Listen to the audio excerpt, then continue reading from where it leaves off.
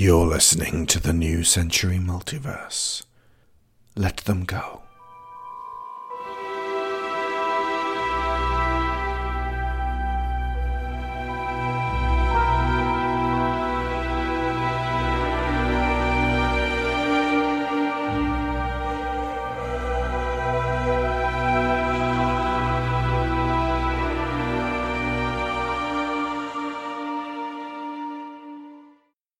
Chapter 16. Thy Shade. Clumsily grasping the hammer and carving knife in her free hand, Rebecca stepped over the body of the felled Barghest and crept back up the stairs. The sound of impacts continued. She made her way to Cleo's bedroom, which was the largest remaining and the most defensible, unlocked it, stepped inside and locked it again behind her. Seeing the window still shut, but the night turning from black to charcoal outside, she dragged the heavy dresser across to block the doorway, then stood in the centre of the room, unable to decide how best to wait. Should she die upon her feet or cowering in a corner? Glancing down, her mind too chaotic to focus, a great surrender came over Rebecca, as she at last drew back the covers of the bed, climbed under them, and shrouded herself in cold cotton. It felt strange under there, wearing boots and a dress. Her woozy thoughts drifted to Amanda and how pleasant her sister seemed to have found it. Nausea threatened to overwhelm as her eyes screwed tightly shut. Just go outside, she muttered to herself. Rafe has 2 red cartridges, a sure way to render death upon a person. I'm not going outside, she replied. If you stay inside, you'll die. The urging voice continued. How long can you really last?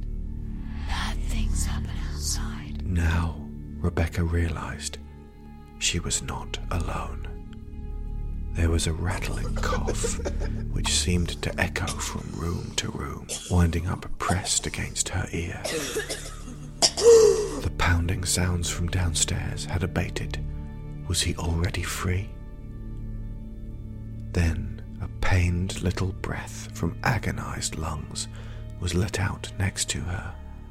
Timothy was standing by the bed. She knew it with that certainty that only exists in children.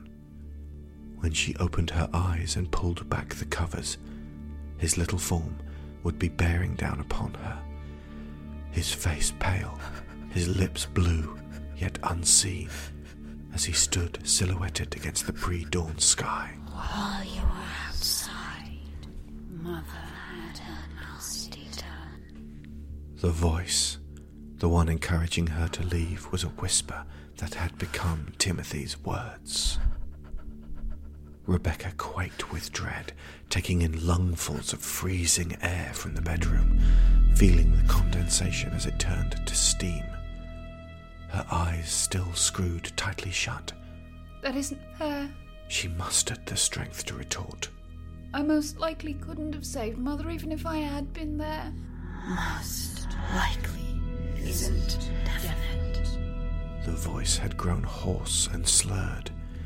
Jane would be standing over her now. No, sitting in the armchair on the left, staring with that lopsided face. I've trapped halfway inside myself for years because of your vain fancy. And what of your father? The harsh, broken whisper went on. He died outside, thousands of miles away in India. He left us. They left the safety of the house and home. No, that's wrong. Rebecca argued, her own voice low and pleading, close to a scream. He died in his offices. He was inside. You were not there. It was the voice of Charles now. I did not want you there. Her father's form would be sat at the desk on the right, a bullet hole through the side of his yawning skull.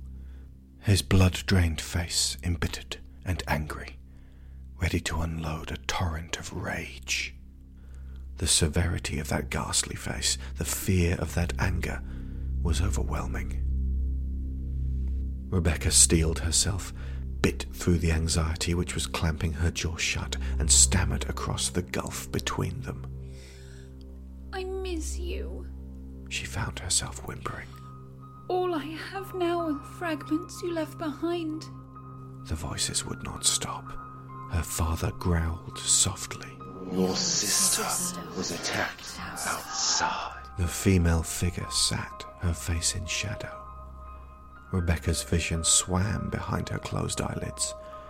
It became bright as day, and Amanda was leaning against the frame of the open front doorway of Ravenwood House, gazing out at the sunset.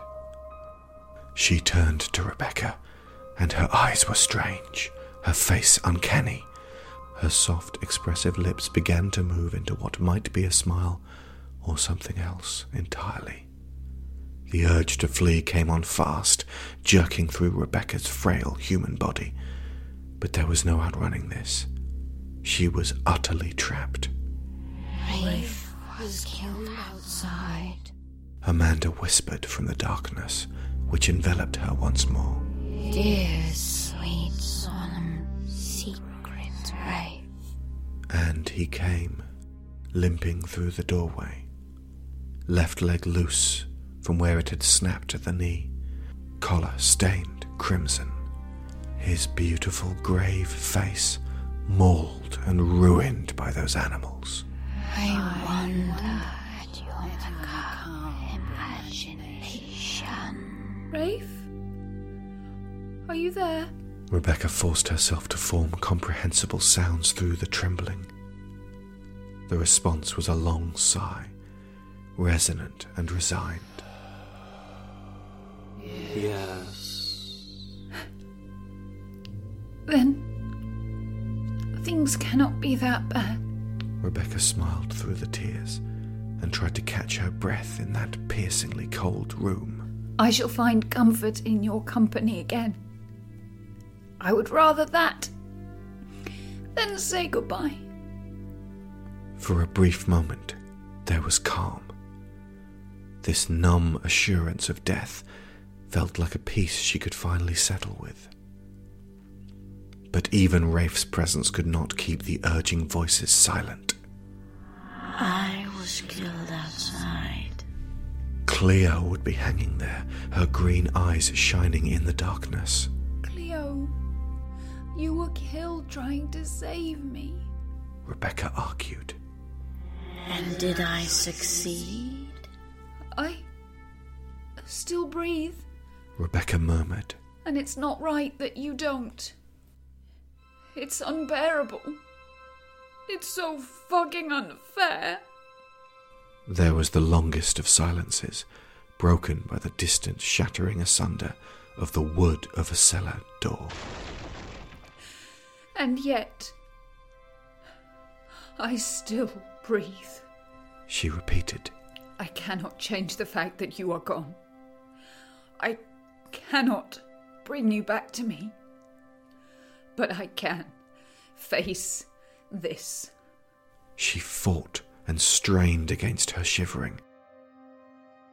I can step outside. And with that, she pulled back the sheets and opened her eyes. No other person in the room could be seen.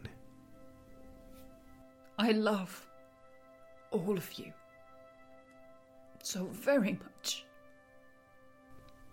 Rebecca whispered.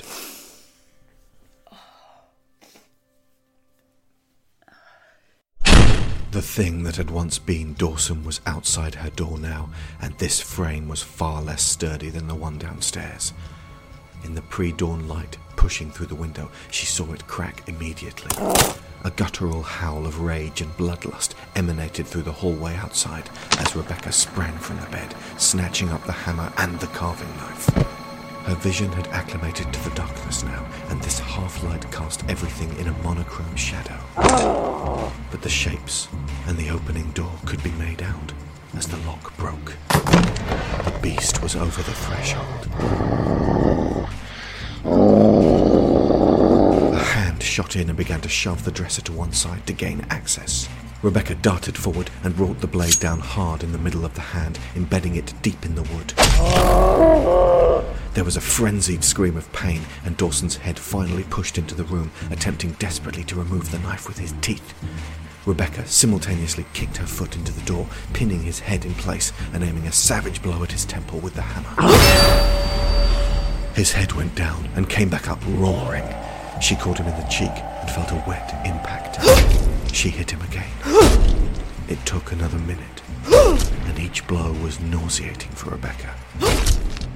But the woman set to her task with mechanical efficiency until what was being pounded could no longer be described as a skull. Backing up and laying the stained hammer down, she stared hard at the slumped form, still pinned by its left limb to the dresser. It looked so pitiful.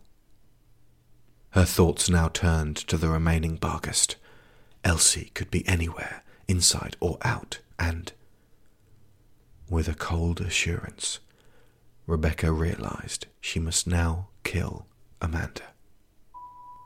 There was no leaving her sister in this state. The full responsibility was hers once more.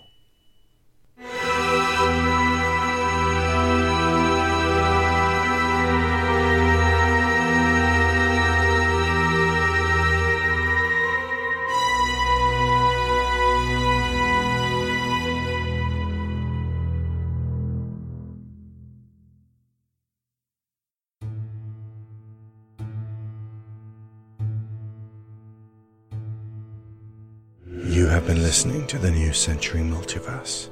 Let Them Go, Episode 16, Thy Shade. Written, narrated and directed by Alexander Shaw.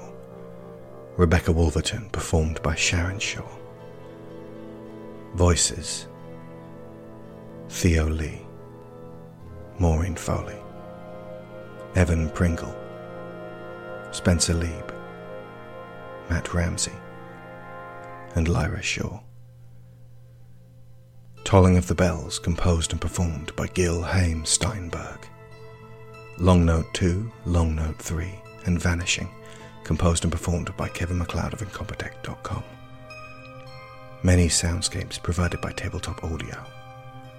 New Century is funded by our loyal supporters on Patreon.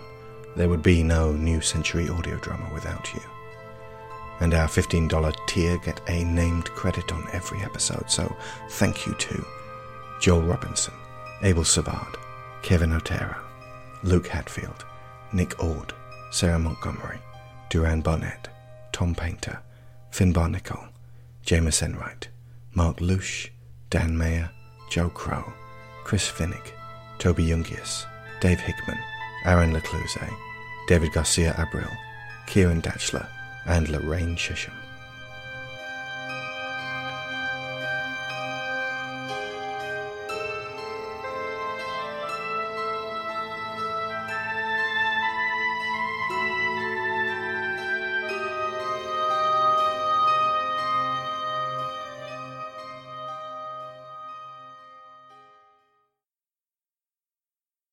Voices would be heard again by others on that site.